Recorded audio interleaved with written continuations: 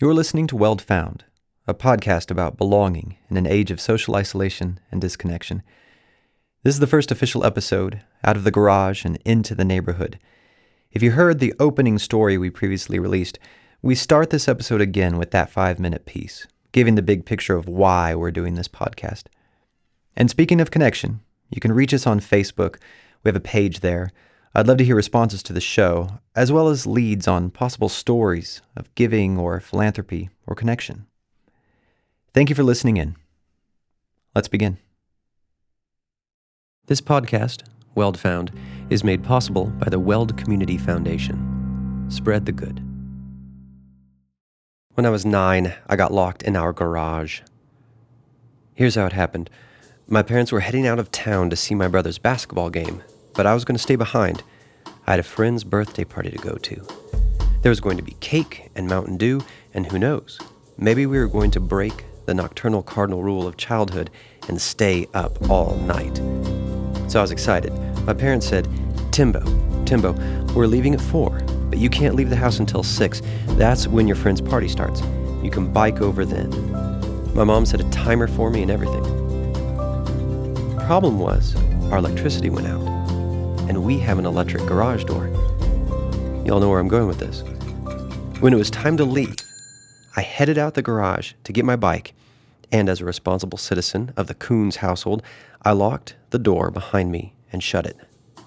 Then I hit the garage door button. Nothing. The power's off. Then I tried to go back in the house. Locked. Button, doorknob, button, doorknob, button, doorknob. And then, of course, absolute panic. Being 9 years old, I didn't know how to manually open the garage door. I debated breaking a window above my dad's truck, and then I thought about my father and abandoned the idea. So I was stuck. Let's bring back that timer sound.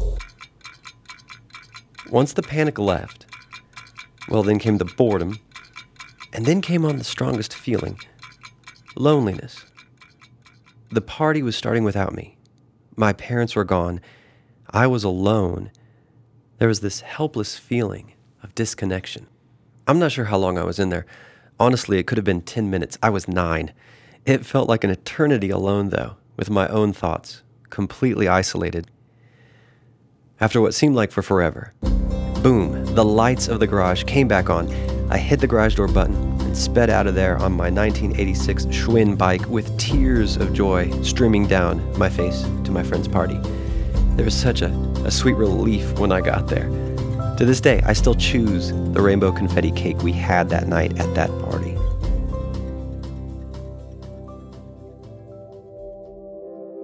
Can we talk about loneliness for a moment? That feeling I had locked in the garage, of being isolated, complete disconnection. Cigna just put out a study, 20,000 people involved. The reports over half said they feel like no one actually knows them well. That means only 1 in 2 Americans feel like they have a confidant. Do you have one? A best friend?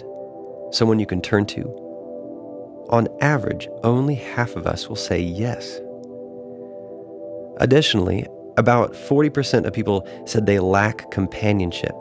Their relationships aren't meaningful and that they feel isolated from others. It feels like a national conversation right now, and I keep hearing about it. We are in an epidemic of social isolation. The blame isn't clear, but studies have shown that since the 50s, around the same time as the invention of the television, membership in our community went down. Involvement in Rotary or veterans clubs or the PTA or churches or political parties, you name it, it's probably been on the decline for 60 years. We used to be a nation of joiners, and then we stopped joining. And then recently there's social media, which is supposed to help us feel more connected. But a study out of the University of Pennsylvania just at the end of 2018 shows a link between time spent on platforms like Facebook and Snapchat and Instagram and increased depression and loneliness. So I have big questions for us, because these are questions I'm asking myself too. What does it mean to connect, reconnect, to belong, to address the loneliness that seems to be growing between us? Not just connecting more one-on-one, but also to our town, to the very networks where we actually live. In this age of social isolation and disconnectedness, what does it mean to belong to a community? To know your community, its history, its hardships, the hopes and dreams of your neighborhood. To give to your community. There's a great conversation of what is it that I do well, and what are the real needs of this county? Here's my confession, friends. I need my life to be more than a profile online right now. I need to dig in the dirt and get messy and watch some things slowly grow. I'm looking for the lights to come on and for us to hop on that banana yellow 86 Schwinn bicycle and get out of the garage because it's lonely in there. And that's what we're attempting to do in this space. Connecting to our home in an age of living above place and belonging when the idea of social involvement is fading. This podcast is for us, for Weld County. This is for Greeley and Windsor, Fort Lupton, Evans, Firestone, all of our cities. With narratives of giving and stories of locale, we'll dig into this lost art of belonging and uncover the soul of our community. And I believe when we discover each other, we'll lose loneliness somewhere along the way. Welcome, my friends, to Weld Found.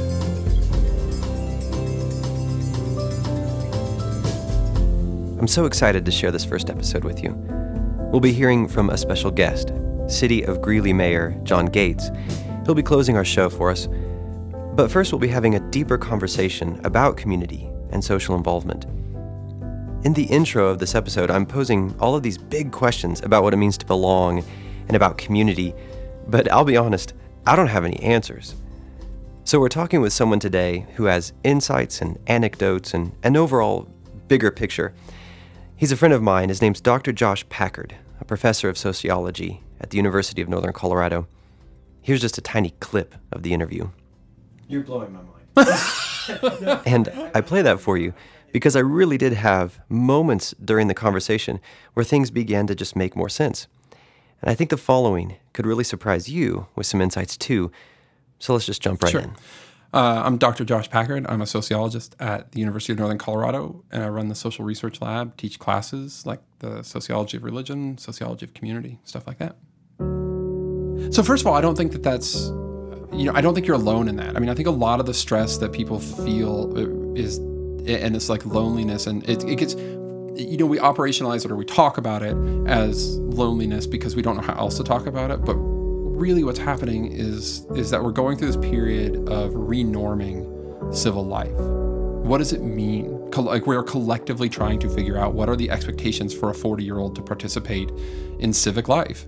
And, for our parents, I think, and grandparents especially, I think that was pretty clear. Like they did not have to figure that out. It was like there were a clear set of things that you were, like we talked about Rotary Club, whatever, but also local politics and school boards and things like that you were expected to show up and be, a part of, especially in places where you could know and be known. So in smaller towns, like the kinds of places that populate Weld County, that was a fairly straightforward path. This, at the same time that we've experienced this loss of those connections, it's also led to this. We've got lots of data actually about this massive mistrust around large social institutions. So from the 1970s until today, trust has gone down in every institution we can measure: government, school systems, big business, banks, Congress, local politics, et cetera. And that's really stressful. So what causes sort of like social disruption is when people, it's not so much when things are hard, but it's when people don't know what their roles are. And so we've got a whole bunch of people that don't trust the old systems and are trying to figure out what their new roles are and sort of casting about. And so in response to that, people are doing this thing that you're doing, which is turning more local. This is like, this is something I can know and impact, and it's a place where I can, be a part of. But the advice then, within that system is, I think, to really lean into it. So if I don't think that I don't think farmers markets are going to disrupt Walmart. You know what I'm saying? Like, I don't think it's activism at that scale, but I think it's like finding a place in your life for the Walmart and the farmers market. And the way we do that is through relationships. and understanding like I'm going to spend time and money here at this farmer's market and go out of my way to make a second trip, where I could just go to the grocery store. I'm going to come here for honey and pickles and some vegetables or whatever. Because I want to know those places. I want to know those people. And so I think that it really is just as simple as that. We I think often want to make that process somewhat more difficult and complex because that taps into this thing that we've been trying to avoid, which is walking outside of our house, shaking hands and saying hello. And that's a very uncomfortable place to be for a lot of people who haven't had to do that for a while.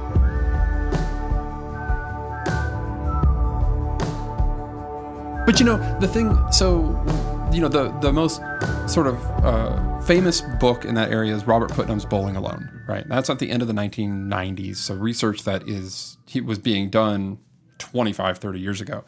But it's not like, and so I think while a lot of that decline has maybe stabilized a bit, it's still very low water marks. I mean, there are things like you mentioned, the Kiwanis clubs, Rotaries, things like have completely shut doors and are no longer existing in the way that they used to. But what was so unique and important about those that is not the same and can't be reproduced through things like fantasy football or online video games is that you were with people that you didn't necessarily choose to be with.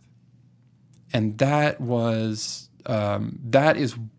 one of the really detrimental things about modern community. So what this like stress that people feel, this isolation and this loneliness, is because we've really got this equation backwards. And we think that, and we're trying to discover new norms around, well, what does a world look like where I get to choose who I'm with all the time?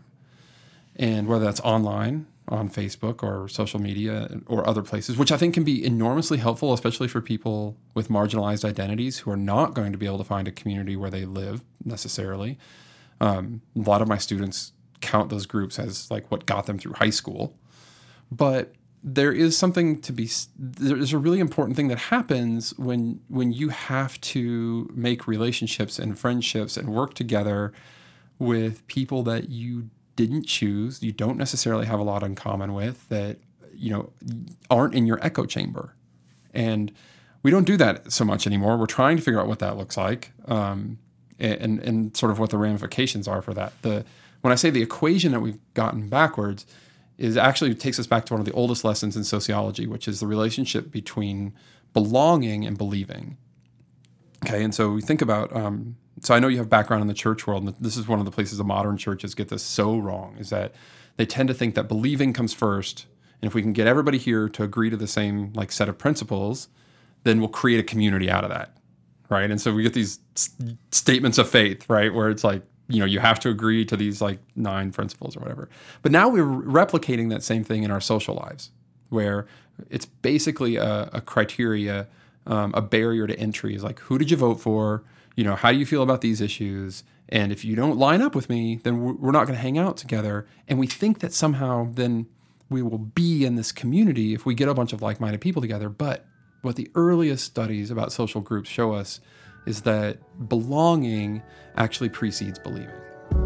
So what happens is that you get people together spending time in the same place and doing the same kinds of things, and out of that emerges a shared set of beliefs.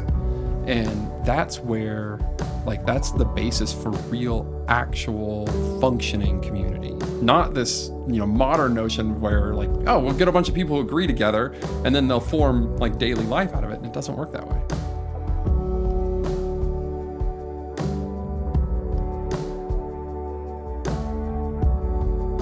When I say that belonging precedes believing, the ways that we craft these sort of, I'm going to say the word ritual, and you're going to think religion, but that's not the only place that I think ritual is important here. It's that we have a shared set of events that we're going through.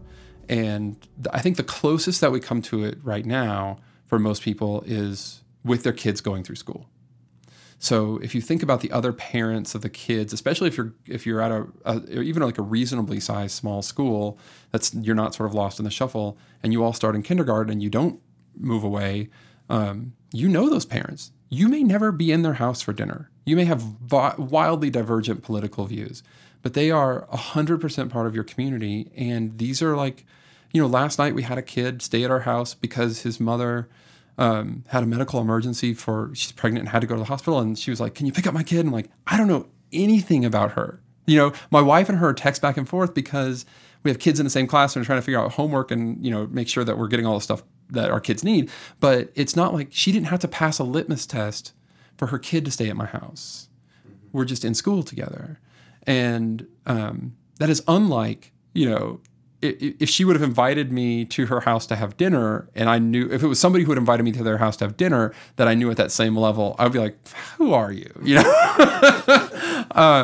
And those are useful relationships to get us, through a day, but that's not what creates like social fabric.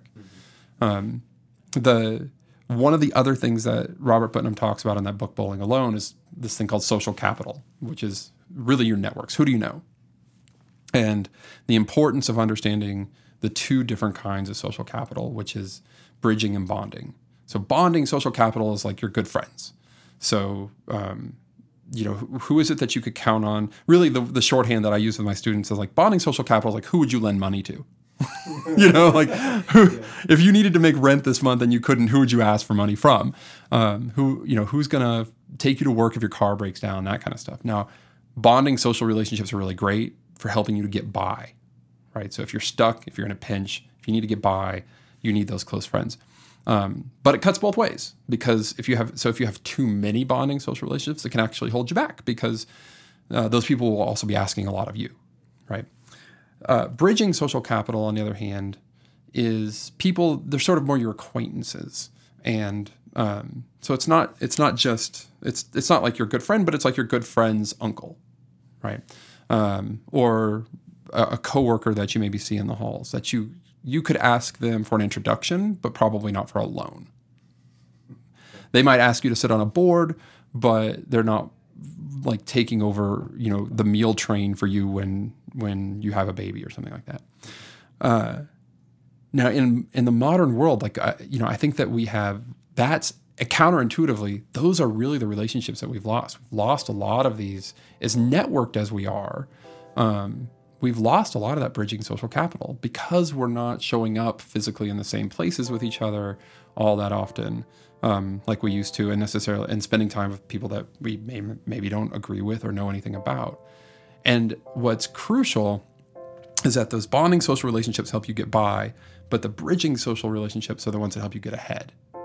So, like you and I are friends. In fact, this happened with your role in this job. When you're like, hey, do you know anything about this position at the Community Foundation? I was like, I was going to mention it to you. I do know about this role at the community because you're friends with the people who are like you, who have the same experiences as you. And therefore, like if you know something, your friend probably knows it too, right? They can't really introduce you to all that many new things. The bridging relationships are the ones that open up new opportunities to us. They're the ones that expand our possibilities. They're the ones that make us consider things that we hadn't previously considered. And we have you don't get that in Facebook where you can block people you disagree with. You don't, it's not that Facebook isn't useful, but I mean, that doesn't happen there.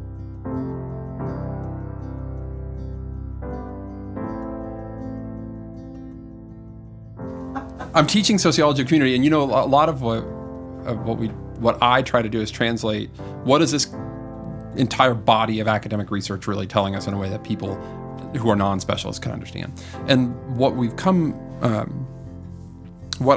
as I was thinking about sociology of community and how to introduce it to my students on the first day, it came to mind that maybe a community is just a bunch of people who can count on each other to behave in particular ways. And it doesn't mean, which I think the reason why I like that and it captures enough for me is that we've sort of distorted this notion of community into something of they're the people I like, they're the people I spend time with. But and then I thought of wait a minute, but the skeptic in me is hold on, what case doesn't fit here? It's one of the mental tools that we always use. So I'm like, who's a part of my community that I don't like? Which I think is a really useful question, right?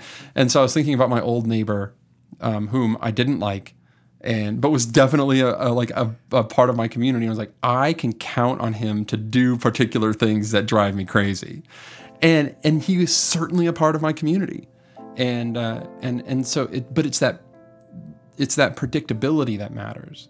So it's that we know each other well enough to know how somebody is likely to behave.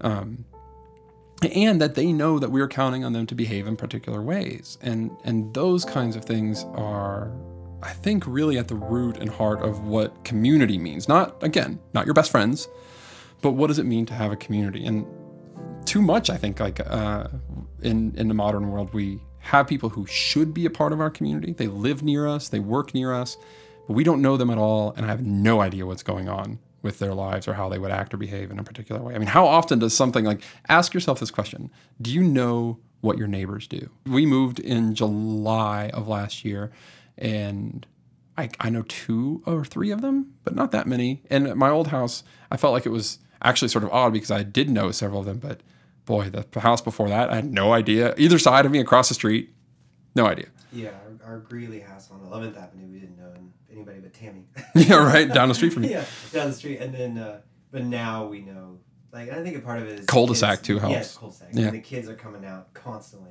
And so we're getting to meet, I'd say we know close to 50%.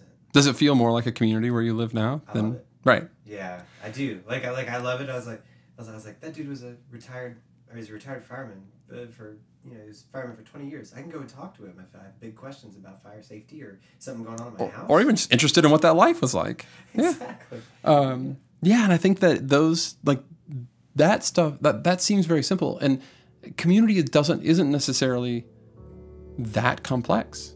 It's just that we've gotten away from those very simple things of who are the people around me? Like, who are literally the people around me? And being curious, genuinely curious about other people's lives, and not taking it so personally when they don't necessarily agree with your view of the world. Like, it's still going to be okay.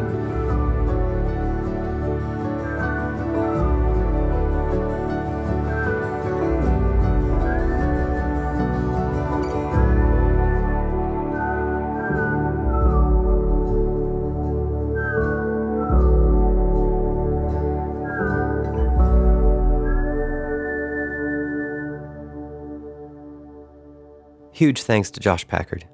And thanks to you for listening in on this first episode. If you haven't already, you can subscribe to the podcast on iTunes or where you listen. It also helps when you share about us on social media or just tell your friends about it. We hope to release Weld Found twice a month this fall. We've got 6 episodes ready to roll. The next one is titled Courageous Women and the County That Loves Them. It'll feature Neela Pekarik, a former member of the Lumineers, who went to UNC, along with other women from this county who are making bold, inspiring moves. We end today with John Gates, mayor of Greeley, Colorado. I heard him do this State of the City talk, and he closed with these numerical facts about Greeley. And it was so interesting because it was just these numbers, like how many miles of street and how many potholes we've had filled. But after thinking so much about this need to belong to my community, I actually found the statistics moving. So here's Mayor Gates. When I was doing these presentations, I thought, rather than just be a talking head, let me come up with some tidbits, what I call them. And so I reached out to city staff, and they gave me these things that are kind of interesting, but they're also factual. I've had people say, no, you made that up. No, this stuff is factual. Yeah. So I've done about 4 presentations now where I close with this, and people were kind of intrigued.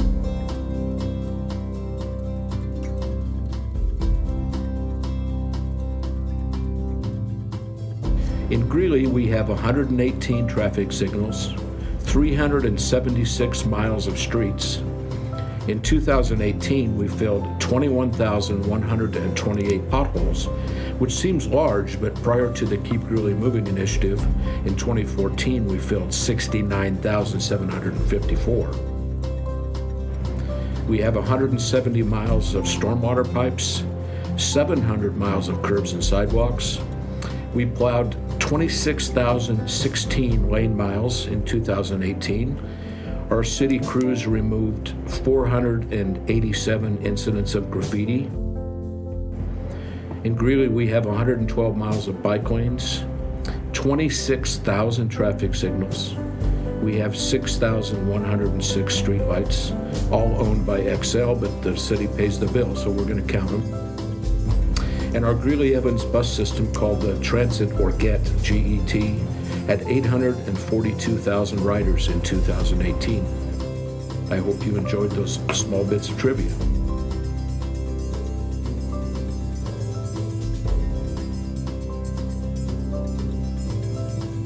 Special thanks to Dave Farrell, a professor at Ames Community College who helped with sound engineering for this episode. And thanks to Mayor of Greeley, John Gates, and Professor of Sociology at UNC, Josh Packard, for being guests on the show. Finally, thanks to Weld Community Foundation in sponsoring the creation of this work.